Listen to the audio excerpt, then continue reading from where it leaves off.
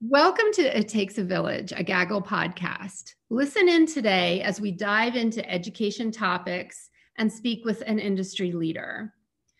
We're excited to share with you a conversation with an inspiring, empowering, and innovative superintendent from Texas. So today we are joined by Bill McCullough, who is Gaggle's Vice President of Sales, along with Dr. Quintin Shepherd. Quintin Shepherd is the superintendent of Victoria Independent School District in Texas.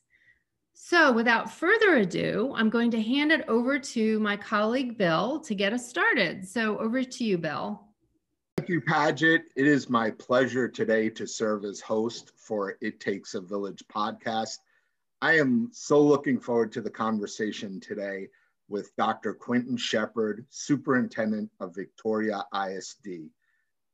While this is my first time interviewing Dr. Shepherd, Quintin and I have been friends for several years now, and often I call him Q, and I leave conversations with him always energized and empowered as a leader, and I always leave smarter than when I walked into the conversation. So I know you all will be as excited to hear from him as I am.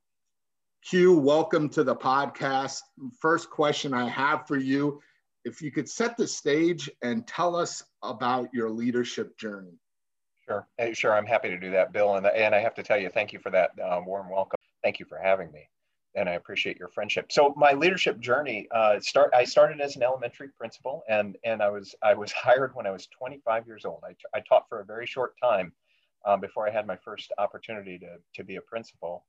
And I had the best experience a person could ever hope for. The person who had been the elementary principal in that school had moved over to the high school, literally across the street. And so he was my mentor, and he had been the elementary principal for 2 decades or more.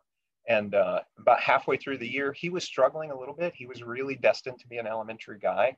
I had taught music pre-K through 12, so I was comfortable with high school students, and we began talking about switching roles.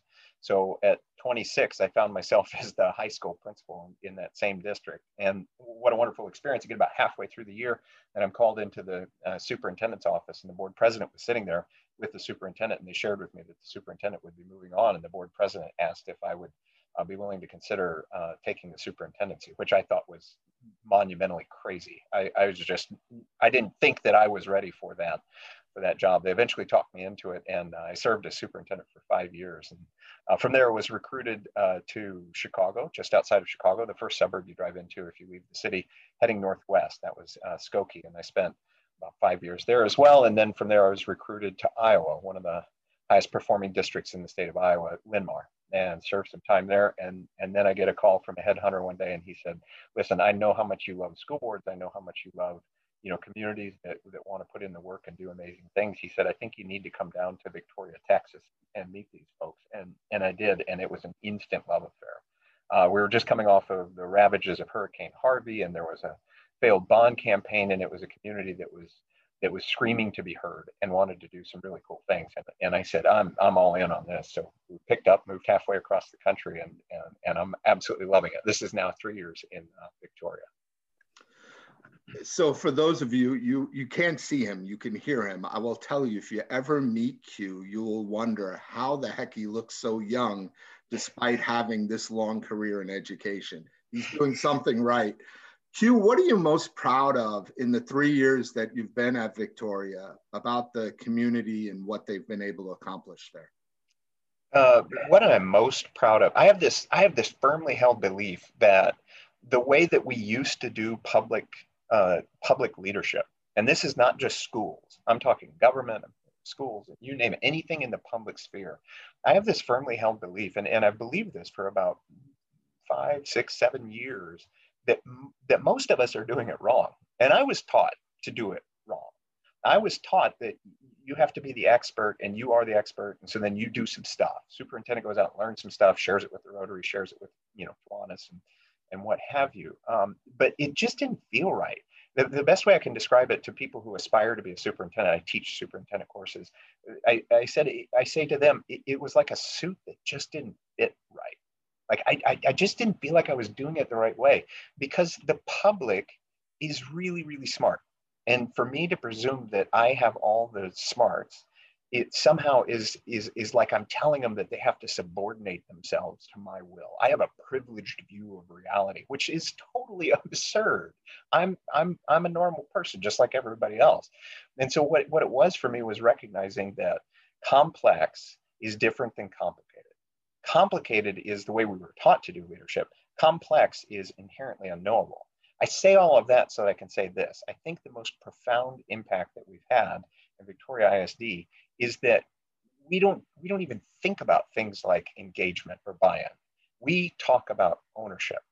And when you can get your community to take ownership for the strategic plan, when you can get the community to take ownership for the student learning and student achievement, when you can get the community to take ownership for social emotional learning, well, then it's totally different. Then it's a different game. It's a totally different game. And success is so much different because it's a community-wide effort.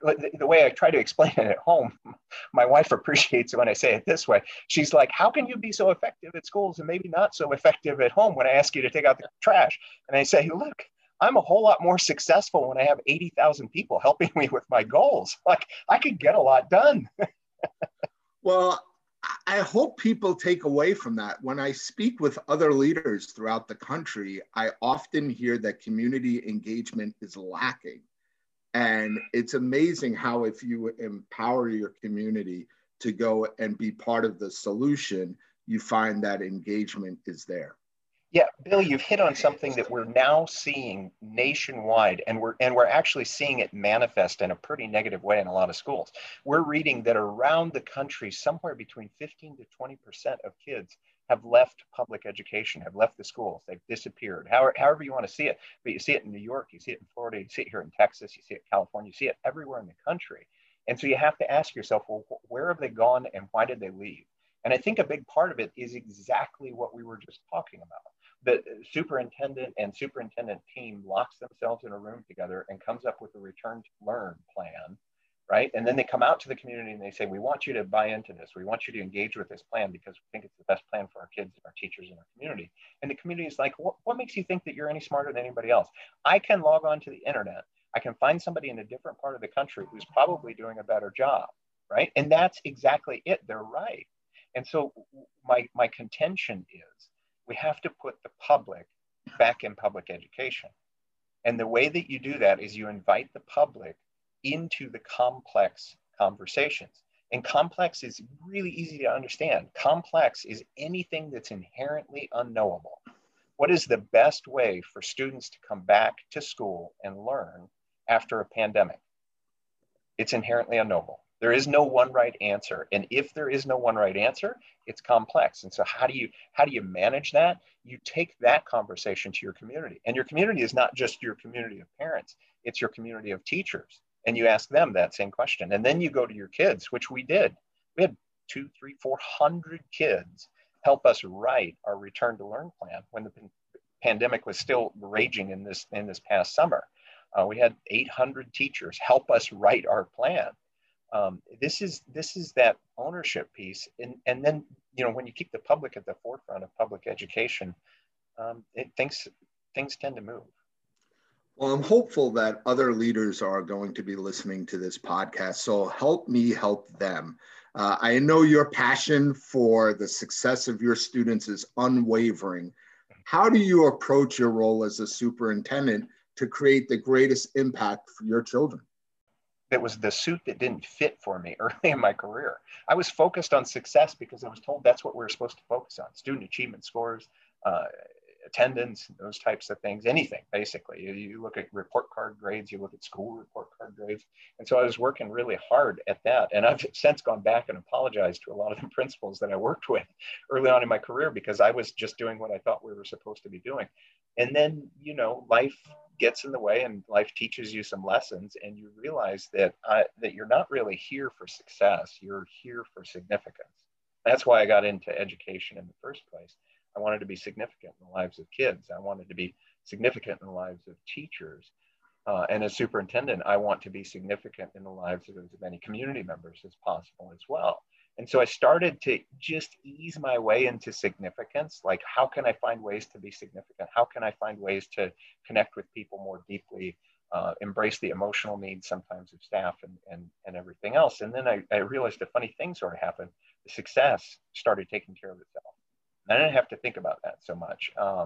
And I wish more leaders had the vulnerability to realize that you can put down the success part, focus on significance, and you're going to have a whole lot more fun and more impact. And I think it's as easy as this.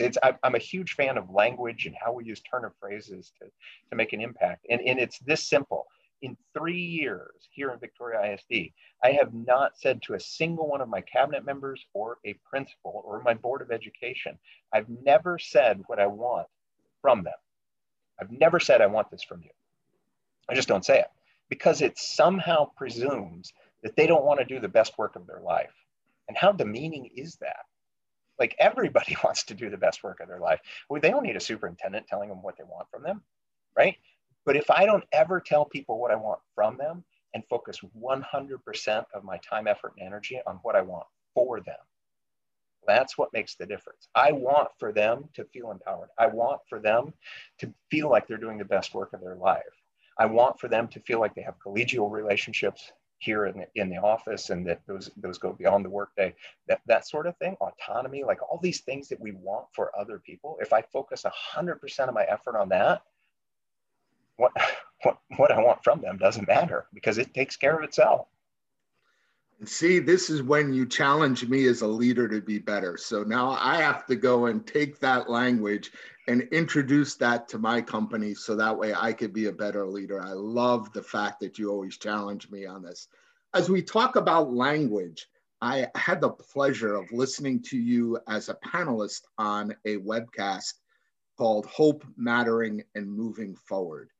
And you were talking about how language shapes the culture, and you were using an example of one size, and I'm not going to say the end of it because I want you to talk about it. Can you talk about that one size philosophy and how that's helping you at Victoria ISD? Yeah, of course. If I say the saying, one size fits all, almost everybody is thinking all. One size fits all. Yep. No, one size fits one. In education and in life, one size fits one.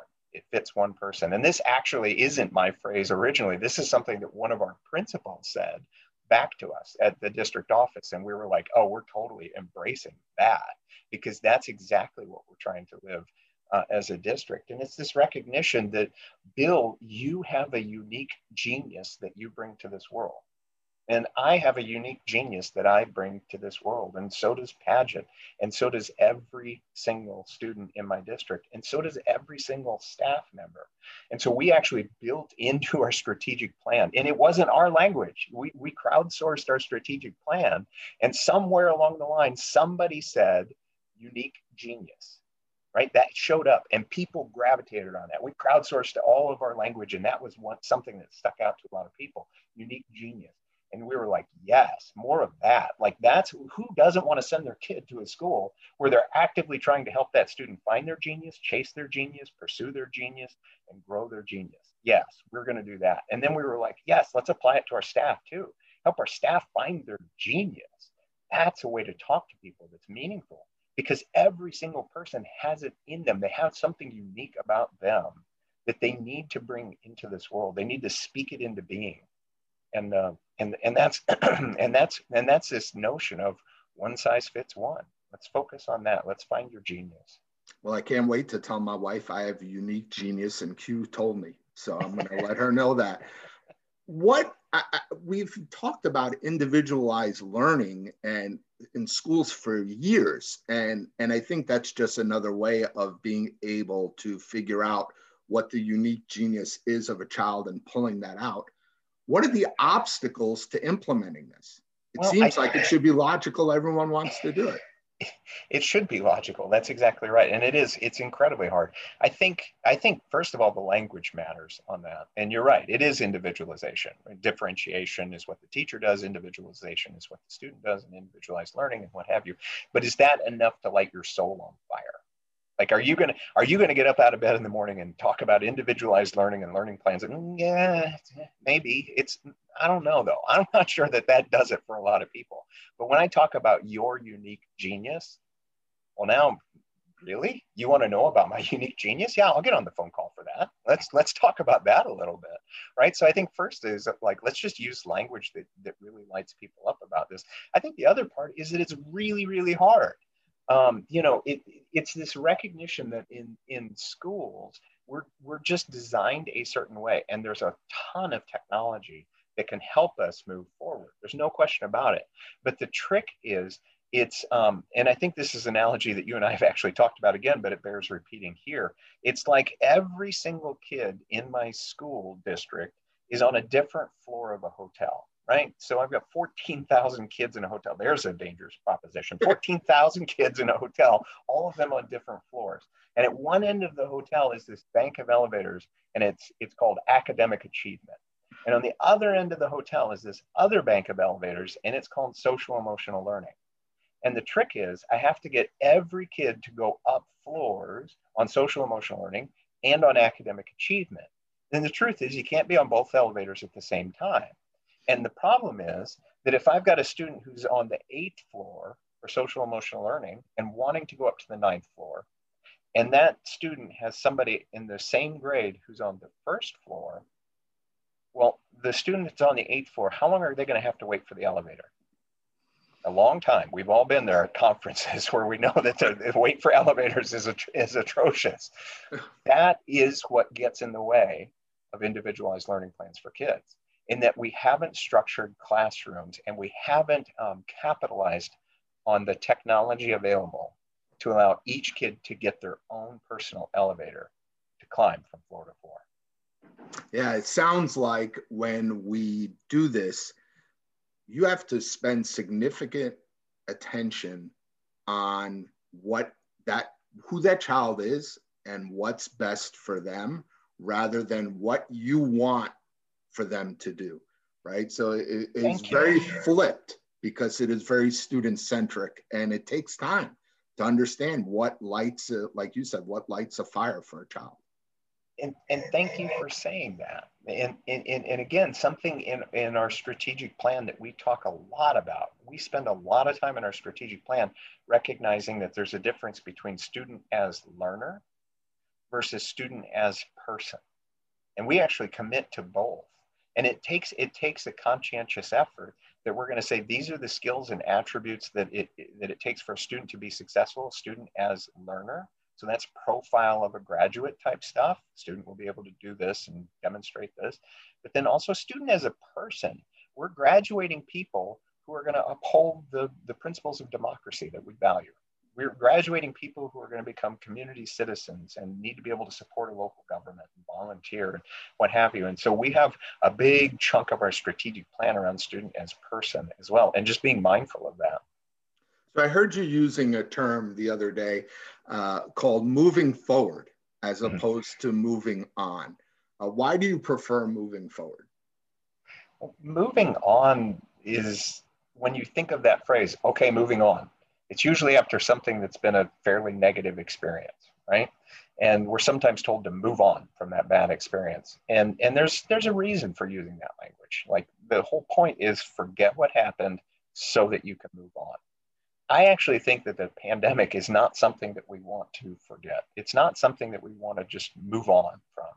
I think moving forward and moving forward together, that means that we're going to embrace what happened so that we can use that to move forward. And there's some great lessons that we've learned out of the pandemic.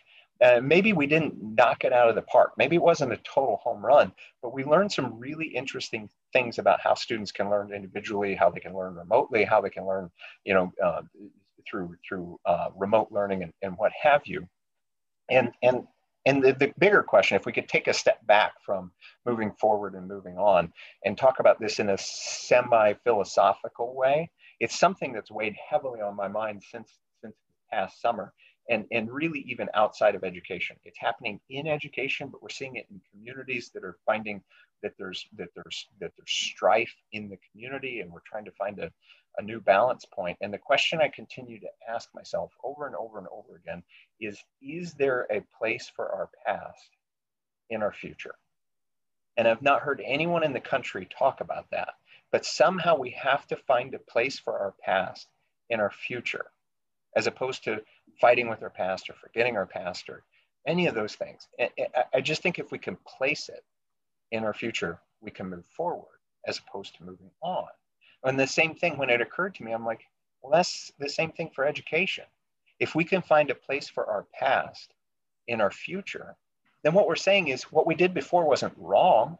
It was exactly right. We were doing it exactly the way we thought we should be doing it. It's not like somebody woke up and said, I'm going to do a really bad job of educating kids. No, we were doing the best job we could. So let's put that past in our future. Let's hold a place for that. Let's hold a place for the pandemic and put that past in our future so that we can move forward together. So you can just, talking with you, you just hear the passion that comes through time and time again. What is more important for educators, compassion or competence? Yeah, I think if you looked at school report cards around the country, you'd say competence. If you looked at teacher evaluations, you'd look and say competence. If you looked at financial profile scores, if you looked at bond defeats and schedules, if you look at virtually any way we talk about public schools in America, it's all about competence. What can kids do? What do teachers do? What do principals do? How well are they doing it? Let's measure it. Let's judge it. Judge it. That's an important word. Let's judge it. It's either good or bad. It's either good or bad. The point is, it's fragile. It's fragile. If you're strong, you might become weak or you might stay strong. If you're weak, you might become strong, you might stay weak, or you might become irrelevant. But regardless, if you want to play in that system, you're always fragile. You will always be fragile. You will just live in that environment. And if you like that, I guess good on you, keep doing that. I didn't particularly like that. I didn't like that for my leadership. I didn't like that for my schools. I didn't like that for my kids, my teachers, my administrators. I don't like the idea of inviting people to judge us on our competence and being fragile. And so I had to get my mind around, like, well, what's the opposite of fragile? Well, the opposite of fragile is obviously anti-fragile, something that just isn't fragile. Like the confusion of the pandemic and the chaos and all the rest of it doesn't impact us. We're not strong or weak. And so you have to get away from competence, because competence is all about judgment. Compassion is anti-fragile. Compassion is about suffering. So when the pandemic first hit, I immediately went to my community and I shared my suffering as a school district superintendent. I don't know what to do in the leadership plan here. We're not prepared for the technology. We don't have the technology. We're not ready for remote instruction.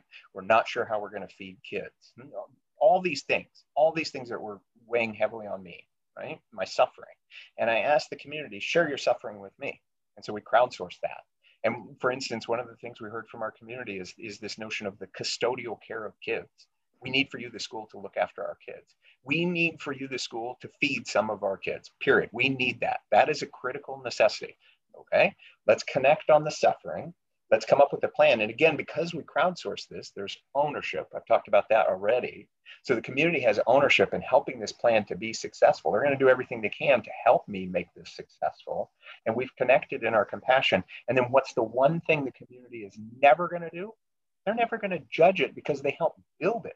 We don't, when you build something, you judge yourself harshly, right? You're like, I did the best I could. I put my best foot forward so I could do this really cool thing. And so when you build ownership around compassion, you're anti-fragile. And so then the question is, well, why wouldn't you do this around everything? Let's talk about something that's completely unrelated to the pandemic. Let's talk about rezoning a school district. That's complex. It's inherently unknowable. It's scary, requires a tremendous amount of vulnerability.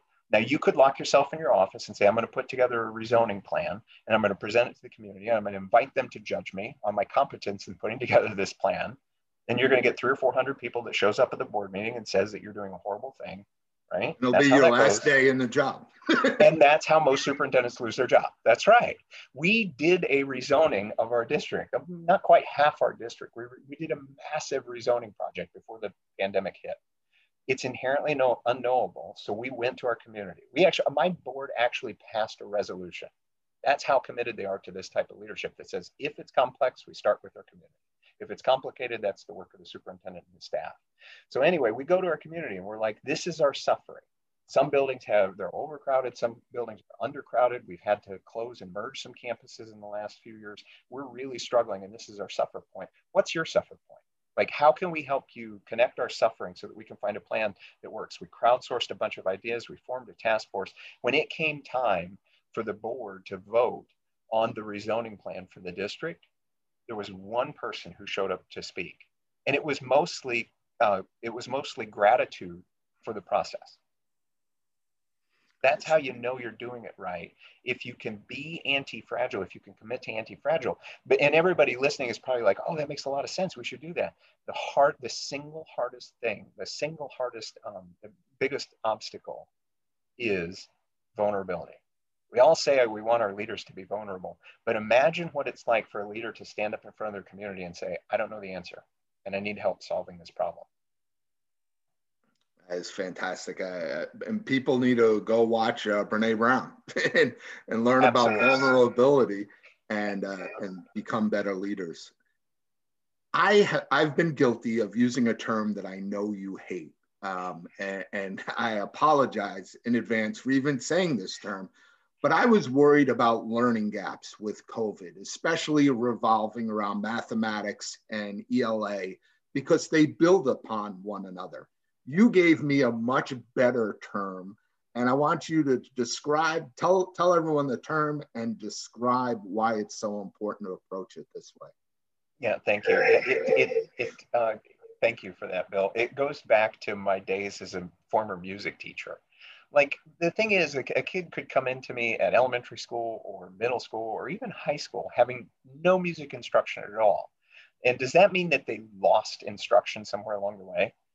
Not really. You didn't lose anything. I certainly haven't lost any education in my life. I doubt you've lost. I've never actually met anyone who lost an education. But you do have some unfinished learning. Like, I don't know how well you play the trombone, Bill, but you probably have some unfinished learning on the trombone. Is that safe to assume? Quite a bit. Perfect. So that's kind of my point. It's just unfinished learning. And if you decide that you want to play the world's most sensuous trombone, then you have some learning to do. And we could do that together. And I could plug you into resources and you could be really, really successful. Well, the same is true for kids. And why this word matters so much is it's not just about learning loss. It's what learning loss as a phrase does to us as a country. See, learning loss sets us up in education to become accidental adversaries with parents. And that's not cool at all. It sets us up to be accidental adversaries with politicians who can say, oh, let's judge the competence of the school district and how much learning loss has occurred with the students so that we can point the finger and say who's to blame for this problem. And that's exactly how this will go throughout the country. In many states, there'll be people who do that, and there'll be people who fall for that. And I just decided years and years ago, I don't want to be accidental adversaries with anyone. So let's use the right language. And if we talk about unfinished learning, well, now let's create a plan for that. Let's talk about how can we address unfinished learning for our students who need it most, specifically those students who are in math courses that aren't where they should be on grade level. Let's get them caught up as fast as possible. How would you do it, teachers? Again, it's complex. It's unknowable. How would you do it, teachers? How would you do it, students? We're actually excited. We're getting ready to crowdsource a couple of questions for our kids and our parents and our teachers. And one of the questions I hope we crowdsource, we haven't 100% committed to it, but one of the questions that I hope we crowdsource for our kids is I would love to be able to ask them, like, what's something that you want to learn so badly that you'd be willing to get out of bed 4 days a week over your summer to come learn? I would just love to know what my kids say, because we should be teaching them that. We should be such a fantastic question. You absolutely need to do that. And I wouldn't put trombone, but I would have to give it some thought. But that is a fantastic question. Yeah, and if you ask it that way, then you're saying, students, I want you to take ownership in your learning. And my job as superintendent is to provide that learning for you. And that's unfinished learning. Well, we've talked a lot about the COVID crisis and just all of the strategies going around that. It's been really difficult to be happy and to have hope through this. I always get happy when I talk with you. It's fantastic. And so I love the energy that you bring. But how can educators inject happiness and hope for their kids? Gratitude. Gratitude. In a word, it's gratitude. Gratitude. That's the word for it. It's my shortcut. I've said this for years. My shortcut to happiness is just gratitude. Gratitude for the moment. Gratitude for the experience. Gratitude for what we get to do. There's kind of two ways to think about what this last year has been for people. It's been a struggle. We all know it's been a struggle, right? So let's put two visions in your mind of what that struggle looks like. One vision is, those people mover conveyor belts at the airport that you hop on it and it kind of propels you forward. Sure. Imagine being on that conveyor belt and walking in the wrong direction, just all year long, head down, pulling the roller bag, and everybody has a different level of baggage that they're carrying. Is this starting to feel like COVID, right? And we're all just not making any progress on this conveyor belt, and we're hoping to get to the end of it. And what will we accomplish? Really nothing, right? A different type of struggle is, imagine the highest peak, the highest mountain, the biggest hike you've ever gone on, right? And it's a struggle. It's a real workout. I'm a pretty healthy, fit guy. I can remember the biggest hike that I've been on, and I'm just drenched with sweat, and I'm gasping for breath in a little bit. But here's the thing: got to the summit, and it was also the most beautiful view I've ever experienced in my life. That could be COVID too. That could be COVID too. Because we've been through this tremendous struggle, and we're standing on the peak of this mountain right now. And there's some really cool things. Like, how cool has it been to watch teachers connect with students in an emotionally deep way? How cool is it that teachers have been given the freedom to care for kids and put that above achievement? There's some beautiful, beautiful things. And I'm actually really, really excited. We're recording this. I'm going to give the actual date. We're recording this on Friday, the 26th. I am so excited for later this afternoon. And I know I've told you about this too. We're actually celebrating one staff member in a way that I have never done in 17 years as a superintendent. And it's all about moving forward together. We're going to recognize this staff member do this really, really cool thing. And then we're going to do it every month for the next 12 months because we want to embrace the experience of COVID and all the great things that have happened and carry that forward into the cultural DNA of our school district. And I think if we practice gratitude, we find happiness. And if I practice gratitude every day, I can help other people find happiness, and I can encourage them to do the same thing. Well, I think there's no better way to end this podcast than to be grateful. And I could tell you, Q, I am so grateful for your friendship. I am grateful that you took time out of a busy day to spend with us on this podcast. And the folks at Victoria, they're just so lucky to have your leadership and the passion that you have for your students and your community. I hope that they feel very, very blessed to have you. I look forward to seeing you very, very soon. And thank you so much for being on our podcast today. Thank you, Bill. It's truly, truly my pleasure. And I'm grateful for your friendship. Be well. Take care, sir. Thank you so much, Bill and Dr. Shepherd, for your time today. Everything you said, Dr. Shepherd, was also positive and actionable. I'm sure our listeners will find this podcast incredibly valuable. You can find the webinar that Bill mentioned called Hope, Mattering, and Moving Forward by simply visiting gaggle.net's events page. Thank you, everyone, for listening today, and join us for future podcasts from Gaggle's It Takes a Village podcast series. Thank you.